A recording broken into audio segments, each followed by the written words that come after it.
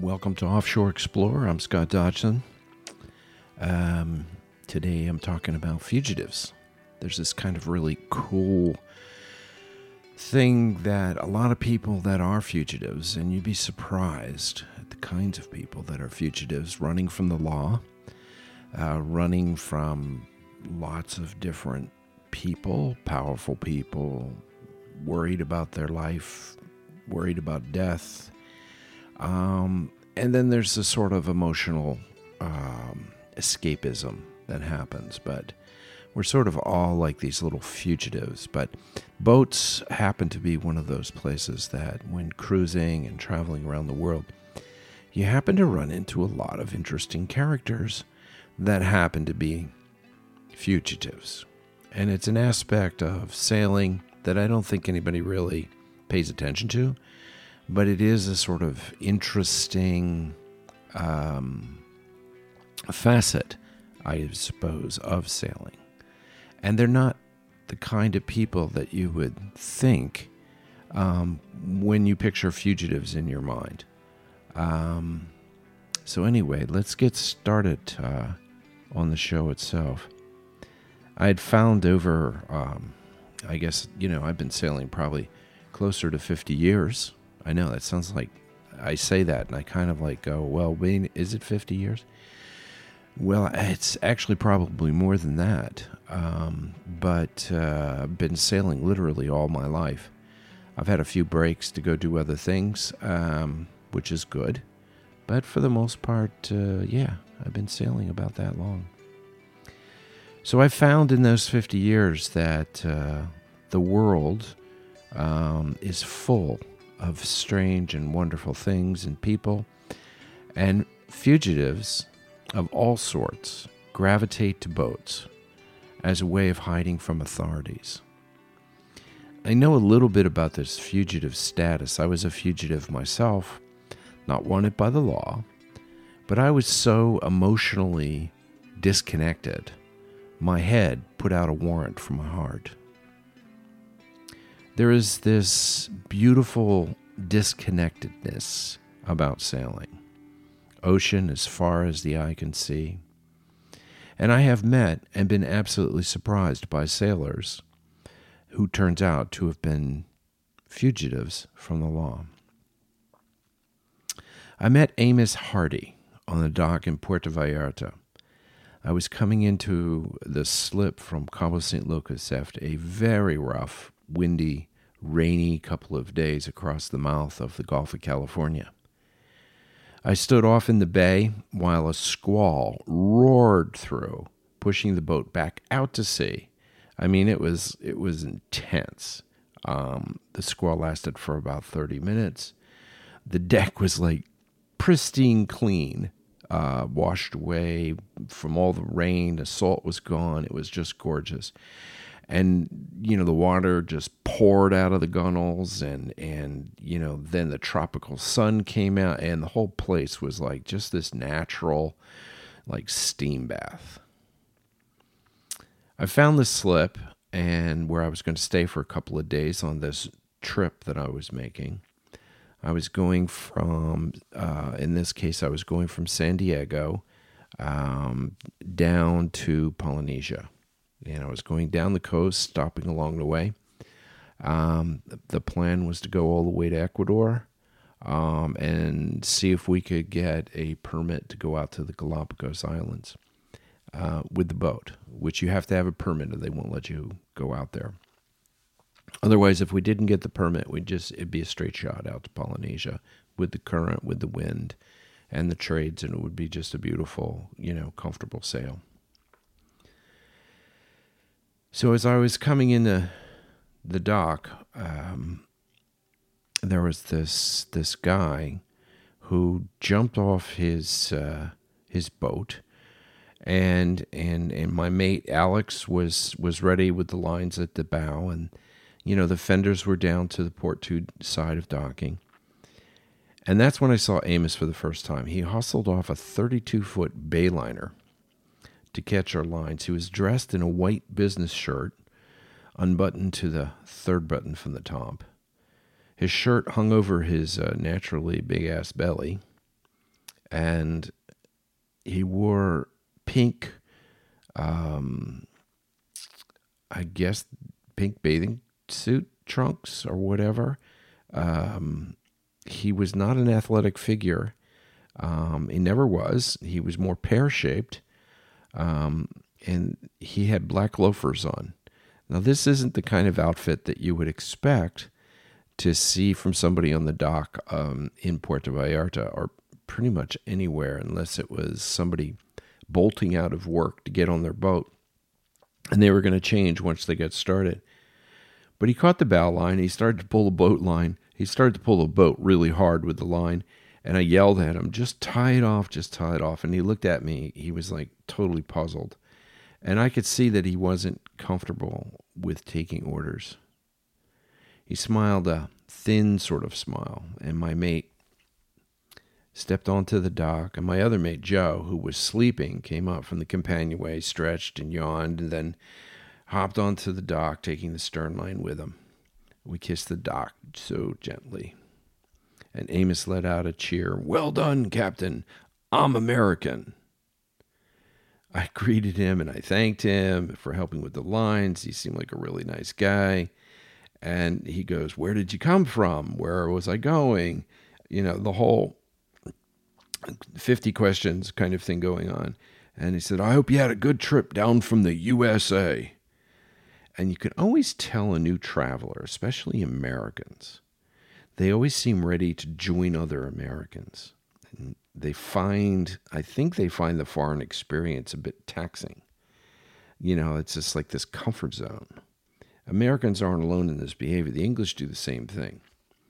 The Italians, maybe a little bit. The French could care less if another Frenchman is over there, but they'll pay attention. But Americans are really enthusiastic about, getting together with other Americans. It's just a weird observation I've made. But in any case, Amos invited us over to his boat for a drink. And, we were just happy to be on the dock. We had a rough ride down from Cabo. And Amos started to spin this story about his trip down the Baja. He drove his 32-foot Bayliner from Los Angeles. And as he was telling his story, he was running his hands through his thinning hair.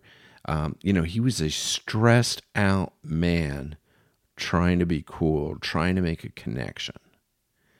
And Alex told me later he felt sorry for Amos. He was way out of his element. And, I asked, what did he think Amos's element was? And corporate was a simple answer. He was just a corporate guy, straight up corporate guy, vacations with the family at Disney World. That's it. Done. He never traveled. Didn't know how to act anywhere he went, except in the corporate environment. He was an accountant for a school board in New York. And he stole money from the school board for years. And he referred to the theft as a salary compensation. This is what he told me. He wasn't getting paid enough, and he had to support his family. And he felt really bad about it. But he was in he had a lot of pressure on him. His wife spent too much, and his 2 kids needed a lot of dental work. And he didn't think anybody would notice. He added bills for a service company he owned, but didn't do anything, for a little over $1 million in false billing. He claimed he was going to pay it back. It got out of hand, and his supervisor, for some unknown reason, kept approving the payments over and over again without asking what they were for or why or whatever the case may be, and just trusted Amos to say, yeah, that's okay. And it kept going. And as he said, it kind of got out of control and he couldn't put it back in the box. And I asked him, I said, "Do you have any money left?" He had this relatively new Bayliner and he was hoping to sell it. But instead, he drove away from the dock and kept going. And Puerto Vallarta was where he landed. Anyone who sailed the Baja coast knows there are not many places to get gas along the way. those few gas stations are far enough apart that you either need a bladder or barrels of fuel, and carrying gasoline on the deck is a dangerous proposition.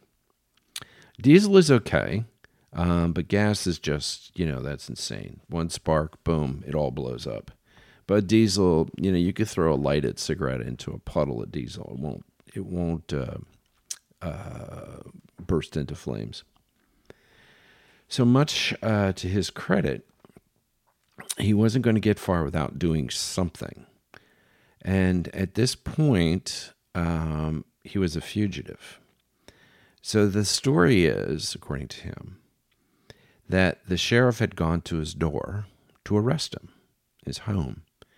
But he dashed out the back of the door when he heard the knock, and he was wearing his business suit and the shirt that he had on. The shorts were on board. He drove down the 101, I guess he lived in the valley, to the 405. He parked his car at the airport long stay lot, and he took a bus back to the marina. You could see how he would do that in Marina del Rey. Not hard. But his biggest anxiety was that the sheriff's harbor patrol would be alerted and he would be nabbed. So he waited until dark, and he slipped onto his boat, started it, and left quietly. Now, people that sail out of Marina del Rey know that the sheriff's station overlooks the entrance and exit of the harbor, the main part of it, and they've got a pretty good view of everything going on. But rarely do they pay any attention. So he left quietly, and he headed south towards Mexico. All he had was his driver's license, $600 in cash, and his credit cards, which were going to be canceled very, very soon. This was the 80s, and instant reporting of your card was still kind of delayed. And Amos knew enough about how to use his credit cards before they get canceled. And I just want to make an aside that I went down to Mexico and used my credit card down in Cozumel in the 80s. And the bill for the hotel didn't come back for like a month. And I was really quite shocked that it didn't.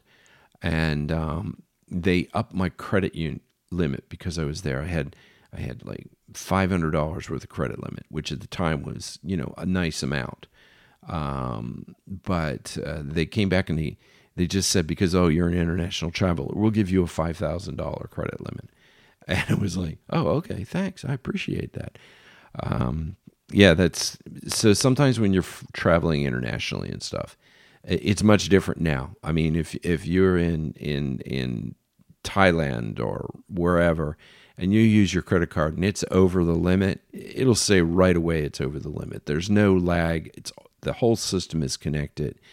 There's no way of getting over on anything or floating checks or whatever you want to call it. But so Amos kind of knew all this. So he was also very desperate, and I guess in a kind of insane way, he was just, he was a sad sack, to put it honestly.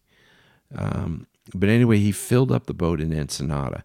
Now, he's lucky he didn't get his boat impounded in Ensenada, because they take it pretty serious. When you go to get fuel, you have to have your passport, you have to have your papers, you have to check in. In some cases, they ask you to have a visa for your boat before you get there. There's a lot of things that go on. And sometimes you can go in. It's not, hard and fast rules, but there are rules, and if they want to screw with you, they can screw with you.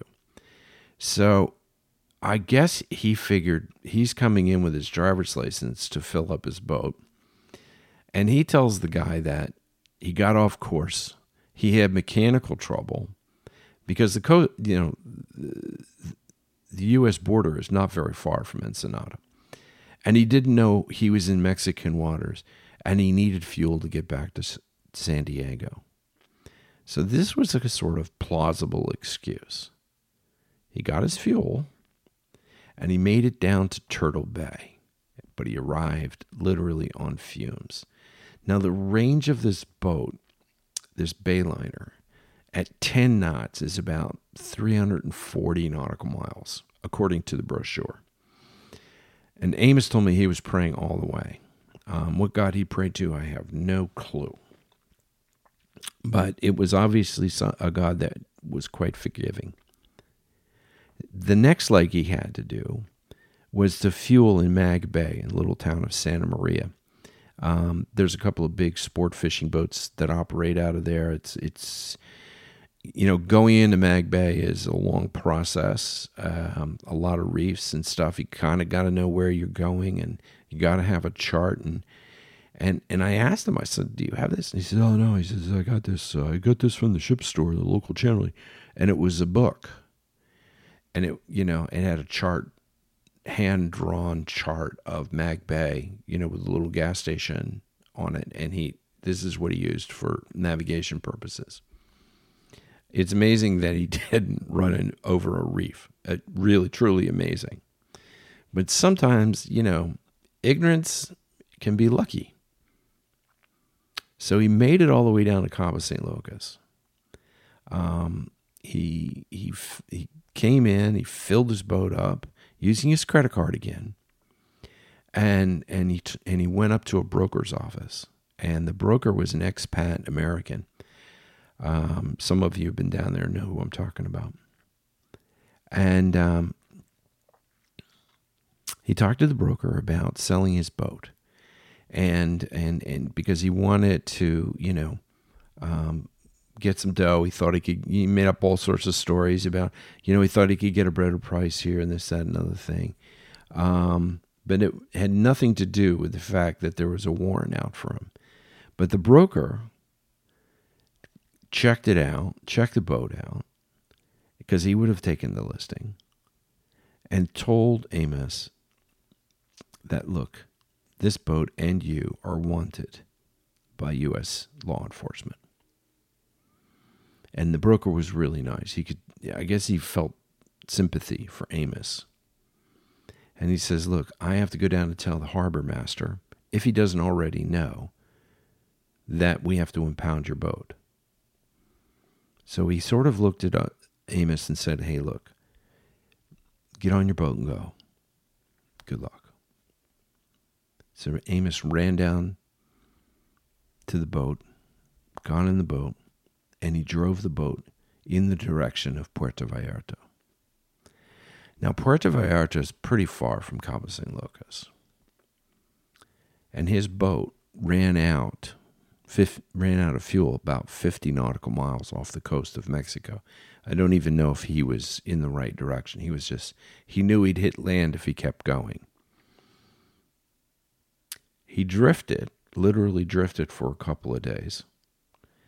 And he told me that he confessed. He confessed to God. He confessed he was wrong. He prayed. He promised he would turn himself in, that he would take his medicine. He swore on his knees, looking up at the heavens as the boat was tossing on the ocean, I couldn't be a fugitive from justice. I can't abandon my family. I have to turn myself in and face the music. And at that moment, a Mexican fishing boat came along to see if he needed help. And they towed him all the way to Puerto Vallarta. His prayers were answered. Sort of. The fisherman offered him a good price for the boat. And he thought, okay, he needed the money right away. Half the value of the Bayliner was better than nothing at this point, given that the warnings had gone out to every port and police authority looking for this specific boat. This all happens really fast. If somebody steals a boat and it's registered, there's a network of marinas. They all get faxes with pictures of the boat, all the statistics and everything to say, hey, you see this boat, call this number, send us an email. We'll be right there to, grab it. And this happens all over the world. And it's not a perfect system because you can get over on it, but it is a system that is in place. So when I sailed up and docked my boat, he was actually waiting for the fisherman to come back with his money. And I asked him, I said, "Did you get your money?" And he says, "Yes." And there was like this smugness about him. This affirmation was smug. "Oh, that's great, isn't it?" And I couldn't tell that maybe he didn't get the money, and we were having dinner at the time. He had taken me out to dinner, and I wasn't even sure that he could afford dinner. Then he hit me with this bomb. He says, "Can you take me with you? I've just listened to this whole story, okay? Just as you've heard me tell it." And at the time, the wind was blowing through this open-air restaurant, and iguanas were screaming, and the screeching sound of reptiles, faded on the onset of another thunderous squall. And Amos looked so helpless, and I could see in his eyes I was his last bit of luck if I would just say yes. But it's a big ask. Amos didn't know how risky it was for me and the owner of the boat of taking on a fugitive on board, especially if I'm aware of it. Our side could lose, virtually everything. I would be jailed. The boat would be impounded.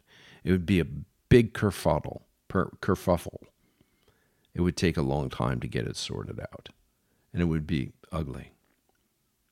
So I leaned over to the table with all the dishes, steak bones, chewed steak gristle, half-empty glasses. And I whispered to him, I said, "Go home. Be with your family. You're young, you do your time, do whatever it is, get it over, restart the whole thing, go from there." And that big, round, sunburned cheeks, they just glistened with tears. I don't know if he was relieved or what.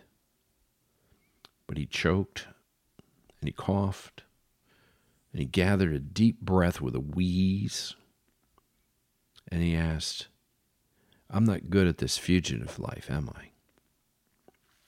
And I kind of shook my head. I said, "Well, you've been lucky, but not really." So I gave him some money for a plane ticket home and cab fare. I literally put him in a cab, and I sent him off to face his consequences. And I didn't hear about Amos for almost 20 years. And I saw in the newspaper, International Herald, I saw in the newspaper, I think it was in Greece at the time, and he was discovered running a dive charter business on a small island in Polynesia. He never went to the airport. He married a beautiful woman who had actually came from New York to dive. And he was recognized by a school board member when one of their friends was showing pictures of their dive vacation, and there he was. And they said, "That's the guy that robbed the school board." Now, fugitives have narratives. Some fugitives are running from other powers and not the law. And a fugitive that I quite liked and got to know quite well and knew that he was a fugitive all along, but I loved him anyway, was a guy named Teddy Rollins. He looked more Sicilian than most Sicilians. He said he was Irish, English, and Bostonian, as if Bostonian was some sort of genetic heritage. But he always wore a Red Sox hat tilted back on his head. He had this big black, super black hair and a big tuft of curls that sort of fell out onto his forehead, sort of like the pictures you would see of the statues of Adonis and all the rest of that stuff. He had these sort of deep set, and I mean this in the nicest, chocolate-colored eyes. And to look at him, you would see in those eyes like this sort of sadness and this sort of vulnerability. But make no mistake, he was anything but vulnerable. He was a predator, and he was one tough son of a gun. I was in a cafe in Antibes, France, drinking coffee and going through the Herald looking at the American news, and I was reading the box scores. I learned to read box scores from my grandfather, who was a sports writer. I could recreate the game in my head. Now, the Phillies are my team, for better or worse, and they lost last night to Pittsburgh 2-1. They lost the lead in the eighth because of a hit batter by a rookie reliever. The next batter hit a double, driving in 1 run, making it 1-1. And with the pitcher batting, why was the starting pitcher, still batting in the eighth? I don't know. But I found in the box score from the day before that they had played a doubleheader. And both doubleheaders went extra innings, and they're in a pennant race. And so they used everybody except for this guy, and he had to take the ball and go all the way. He had to go the distance.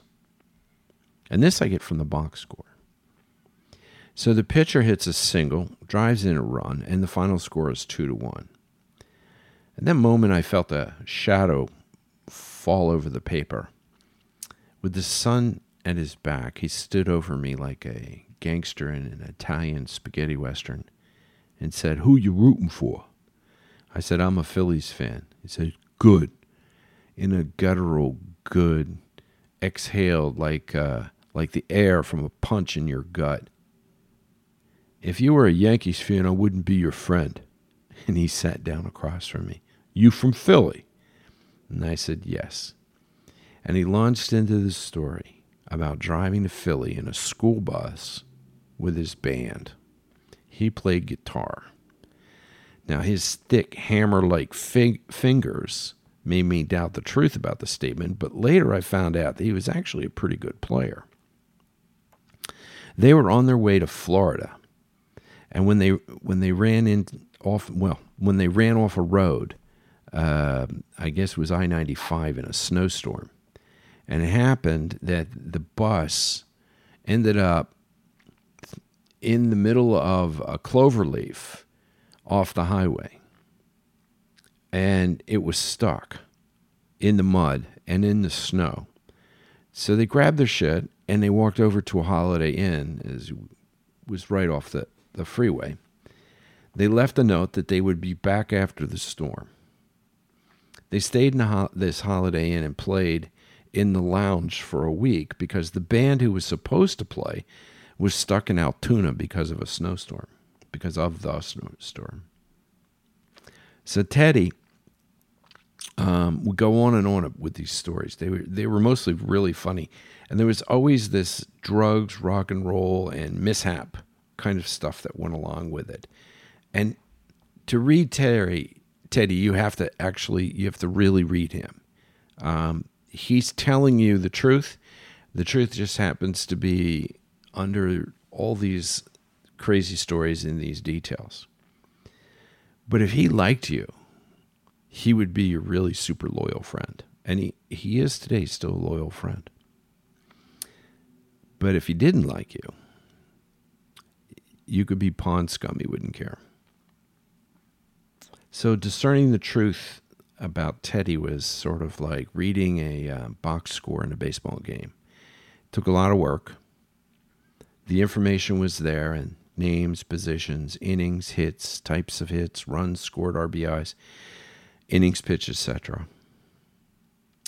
But the truth, as much as I could discern after hundreds of hours of hanging out with Teddy, was something like this. And this is why he was where he was. Teddy grew up with a kid nicknamed American Express because he was welcomed everywhere. He was the son of a notorious gangster, and Teddy got sucked into that world. Teddy had started a construction company to build houses in the Boston area. He was a master cabinet maker. He was an excellent cabinet maker. Still is. He was so good with wood that he was building cabinets for mega yachts, passerelles, you name it. He could build anything on the boat, and the finish quality and work that he was doing was is the highest of standards. And he was very much in demand. But again, he was the sort of character that was in the boating world, the yacht world, Antibes, south of France. He just kind of stuck out like a sore thumb. He was big. He just didn't look like he belonged there. So American Express, being a childhood friend, they partnered up. And American Express went and borrowed some money from his father, the gangster. So he and Teddy could buy some land and build some houses. But the deal went sideways from there. American Express didn't work. He preferred to do coke and play in the band and do everything but work. And when the loans came due, Teddy was held responsible. American Express had spent most of the money on coke, blown it up his nose. And his mobster father wasn't going to press his degenerate son, so he blamed Teddy for everything, even for American Express's behavior. So one day while on the business site, or on the building site, Teddy was installing some cabinets in a kitchen when two mob thugs showed up to teach him a lesson. And the lesson went all wrong. Teddy defended himself. And like I said before, he is a solid 6'3". And he has this sort of relentless viciousness that's inside him. He put both thugs in the hospital in critical condition. And he knew at that point that his time in Boston was done. So he walked away from the site. He got on a plane and he went to Europe. How he settled in Antibes, I have no earthly idea. I've never figured out how he got that far.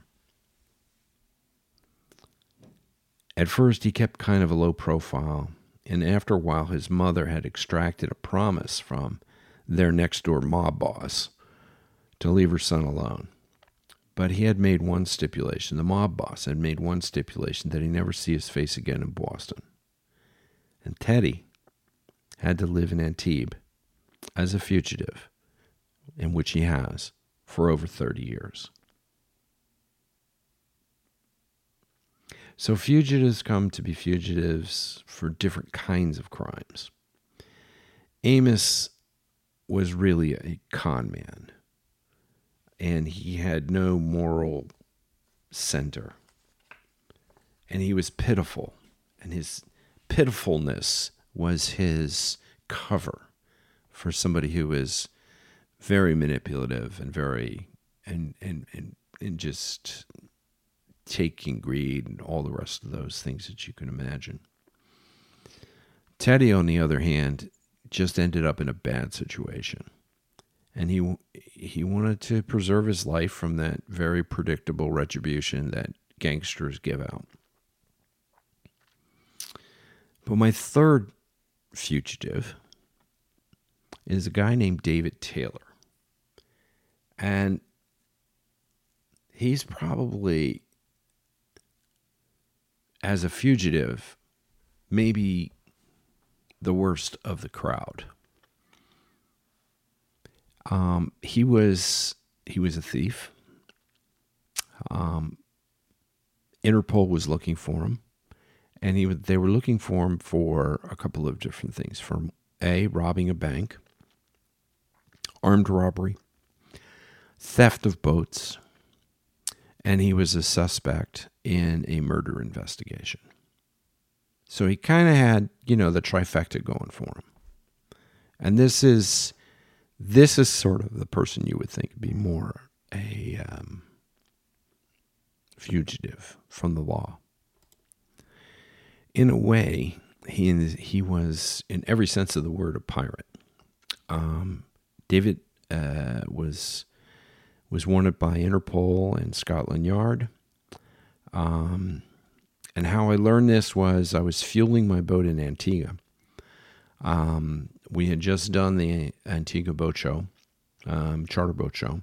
We had just come across from Europe, and an Interpol agent had stopped by my boat and had asked me about David. And as it, I had crossed with David.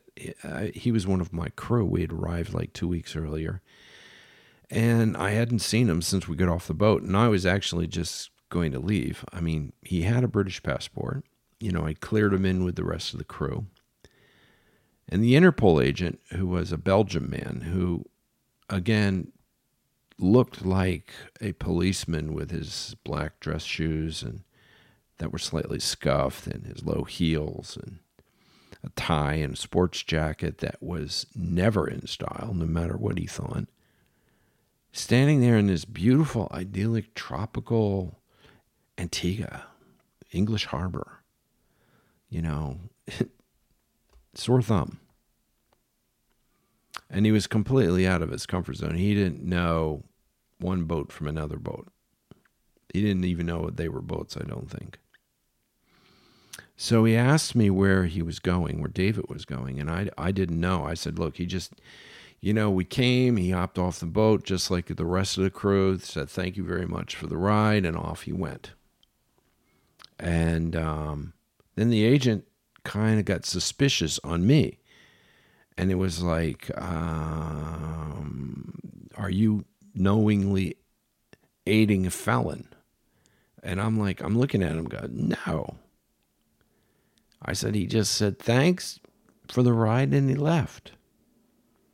I did see him briefly speaking to another skipper outside the Incanto restaurant, which is an Italian restaurant in between. It's an Italian restaurant in Antigua, outside of English Harbor, between Falmouth and English Harbor. There's a road, and it's on there. It's right at the end of it, and that's another, that whole Italian restaurant thing in Antigua is another story that I could probably tell. But the agent wanted me, to try to give him more information, which I didn't have, and then he told me, just to kind of shock me, that David was considered dangerous. I had spent just a month and a half with the guy, and I didn't see it. I didn't see that coming. In the yachting world, there's lots of people wanting to escape from the world. Lots of 20 or 30-somethings who started down the corporate path only to get frustrated with their progress and take a hiatus, crewing and traveling around the world. And David seemed like that sort of guy. He was clean-cut, blonde hair, blue eyes, 5'10", athletic build, quick with a smile. He was a perfect crewmate. And he matched the agent's description of David. And I could see David in a corporate setting. He was very bright. He was very articulate. He spoke fluent French and Spanish. He was well educated. And as he and I had discussed, and he said this funny thing. He says, I'm as well educated as the English school system would allow a coal miner's son. I'll never forget that line. And David was a good sailor. He was, you can always tell, you can tell really fast experienced sailors. They take to the task of trimming a sail or hoisting the anchor or helming. I knew David was my kind of people. I came from Wales. Some of my family came from Wales, and my great-grandfather was an orphan from the Isle of Man. He was from a Welsh family. They had died, and he was an orphan, and a Dutch family had come and adopted him. And basically, the adoption was just to get him out of England, and they brought him to America, and he was an indentured servant until he was like 25 years old. and they were in the coal mining business in Scranton. And like, other kids from working backgrounds, he ended up being pretty savvy. And I think, David was pretty savvy in the ways of the world, where his classmates from upper income families were not. So he was ahead of everybody in that regard of really knowing, the ins and outs, being able to read people, having good street sense, and all the rest of that stuff. He did speak to me about having a daughter, and he was really sad. I could see that he was emotionally sad, and I knew I wasn't being hustled when he said this, because he didn't really hustle me. He just shared being a sailor in the ocean for like a month and a half. I picked him up in Rhodes, Greece, when I was looking for crew to go to the Caribbean, and there wasn't very much crew at that point. The season had ended. People had sort of gravitated back to their places, and he just jumped at the chance and came on board, and it was cool. I've done a lot of crossings, and finding competent crew is a real major task. I mean, I've tried agencies. I've gotten lots of people, and I've gotten mixed results, to say the least, and more negative results than positive results. I like picking up guys, and sometimes girls, with enough competence and kindness in their hearts and eyes, and personal responsibility to stand watch while I get some shut-eye. Because basically sailing the boat a long distance is a pretty boring thing. You just don't want to run into stuff. That's kind of the main thing. You don't want to run into other vessels. You want to keep it all on the up and up. And, just that's your job. If there's some sail trimming and stuff, if you can do that, that's great. If not, okay. If there's a storm coming, yeah, great. I'm going to be up. All right. I'm the guy, and I'll be taking care of all the big stuff. But if I have somebody like David, who was super confident, I really could rest. I could just really go into a deep sleep and not worry about it, because he was every bit as competent as I was. And he asked all the right questions. And I used to always speak about him like as an illustration of my supermate. And I guess over all these years, I've probably trained 40, 50 mates, maybe more. I couldn't tell you. A lot of people have done their time, and I've worked with them and taught them stuff about sailing and managing boats, all sorts of boats, yachts, sailing power boats, sailing yachts. So there's a bit of a legacy there. But the stories about, and there are plenty of stories about men whose lives are completely wrong on land, and they go out to sea and have a wonderful, productive life. They could be like the worst people on land, bank robbing, thieving, murdering people, but, they can also be a perfect sailor. And that isn't an unusual story through history. If you look at a lot of, tales and stories, and, people fall into this sort of fugitive thing, pirate thing in some cases, not because they're bad people, but just because circumstances sort of drove him in that particular direction. So before this Belgian Interpol agent, stepped off the fuel dock, he walked on the dock like one walks on ice. I said to him, "You'll never catch him." And the agent nodded to me, saying, "We will."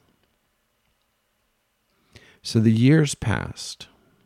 And, I was going back and forth across the Atlantic. I was chartering in the Caribbean, chartering outside of in Turkey and Greece and France and Italy, and just moving back and forth, and quite happy at the time to be doing that. And I had taken the boat down to Chiguaramas and Trinidad, and I was having some work done on the boat. and I just happened to be the boat just happened to be in the slip, and I was standing on the back. I don't know. I was fussing with the lines as I usually do, and I looked up and I see this catamaran moving along, and I mean, this is years later. This is like maybe 8, 10 years later. And who do I see but David? He's just helming the boat. And, I looked over at him and I said, "Oh, David." And he just looked at me from a distance, waved, and just kept on going. It was like the weirdest thing, and so that was like the of seeing him just sort of disappear. But it was his narrative. It was his narrative to stay free, and from what I gathered later, is that he was making a living,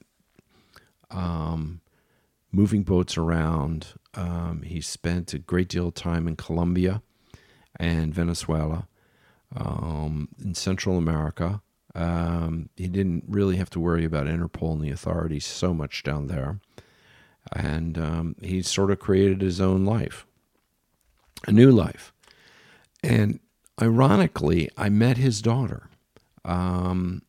We had been talking about... I was talking to somebody, and this is just, I wasn't even planning to say this, but I was in Antigua, and I was talking to somebody, and we got onto this whole subject about Interpol and this, that, and other thing. And this young guy says to me, he says, "You need to talk to Debbie." So she, here comes this bouncy, blonde, blue-eyed sailor, comes popping over. "Hi, how you doing?" Da da da da da da. And she goes, You knew my dad." And I looked at her. I was like, "Yeah, okay, maybe." Well, it turns out that David actually kept in touch with his daughter and had told her stories, had sent her letters from wherever he was in the world, and kept this whole thing up, their relationship up. And he had mentioned my boat. I guess he mentioned it afterwards because the boat was the boat, and that was sort of the end of the whole thing. And he was, relating, I was a good person to him and all the rest of the stuff. And he was being very honest and forthright with his daughter. And now his daughter was here for race week. She was hoping to see her father at some point. And she didn't know. So I asked her, I said, "Do you think he's going to show up?" She said, "Oh, no, he'll never show up here." She said, I'm actually going to go to Colombia, and I'm going to hang out there for a while and see if he shows up. I don't know where he is." I said, "Okay, cool." And that was sort of the end of the conversation. And the disconnectedness in my heart was also, in a way, family. Being away from family, sort of pushing family away is more or less the key topic, and end up, embracing this life as a sailor and becoming like the other fugitives, more or less. My life as a sailor was a good life. It was a perfectly good life, and it lasted and has lasted for many, many years. And it's an enjoyable way to look at it. Where my life on land, for the most part, is, complicated and struggling and difficult and all the rest of that kind of stuff. But this is the story of three fugitives, Amos, Teddy, David. Con man, a guy who was forced to be in a new place, to become a new person, because he valued his life. And another guy who had made some serious mistakes. And I did find out in some detail that the bank robbery thing was not what you think. They had charged him with armed robbery, when in fact it was a check kiting scheme that he was involved in. The murder thing was dropped, and he of course he was, guilty of stealing boats. And from what I understand, he had stolen quite a few, and I know that he's, in my lifetime of seeing him off and on, that he had stolen plenty of boats and actually had made a living at it. But he was always nice. He was a good guy in that regard. He stole from the man and not from the individual, so to speak. But I grew up in Philly, as I said before, and the last 2 years I spent of my high school years in Bay Village, Ohio. And so I've always been sort of into this concept of fugitives. And the reason is, if you have to be a little bit older to know this, the Dr. Sam Shepard murders. Dr. Sam Shepard was a very famous neurosurgeon. He was accused of murdering his wife. He said he didn't do it, that a one-armed man had done it, and he had struggled with him. And he ended up going to prison. And it was, you can't imagine, it was a national story, huge story, sensational story. And not to get too much into the whole sadness of Dr. Sam Shepard's life. But in any case, he did go to jail. He got out of jail. His entire life was ruined because of this situation. But they had made a television show starring David Janssen. And it was called The Fugitive. And then later, they made the movie with Harrison Ford called The Fugitive. And all of this stuff happened a couple of doors down from where I grew up. So it's a very sort of touchstone subject for me. But I hope that you're careful when you're out there and you're meeting people. You never know what people are going to, what their histories are. You don't know what their narrative is, what the true narrative is. And there's always something. I had a girl who was a chef that had written a couple of movies. And I had another girl that I knew very well that she wrote a few books and was actually quite a famous children's book author, but never said anything. So there's some good stuff that comes from that and some bad stuff. But anyway, I'll leave you with The Fugitives today. And thank you for listening. Please like and share. The music up front is Paulette McWilliams. The other music is by our friend Tommy Twang. And thank you very much for listening. Go to offshoreexplorer.org and leave me a note. I'll be happy to answer it. And I'll see you next week. Thanks for listening.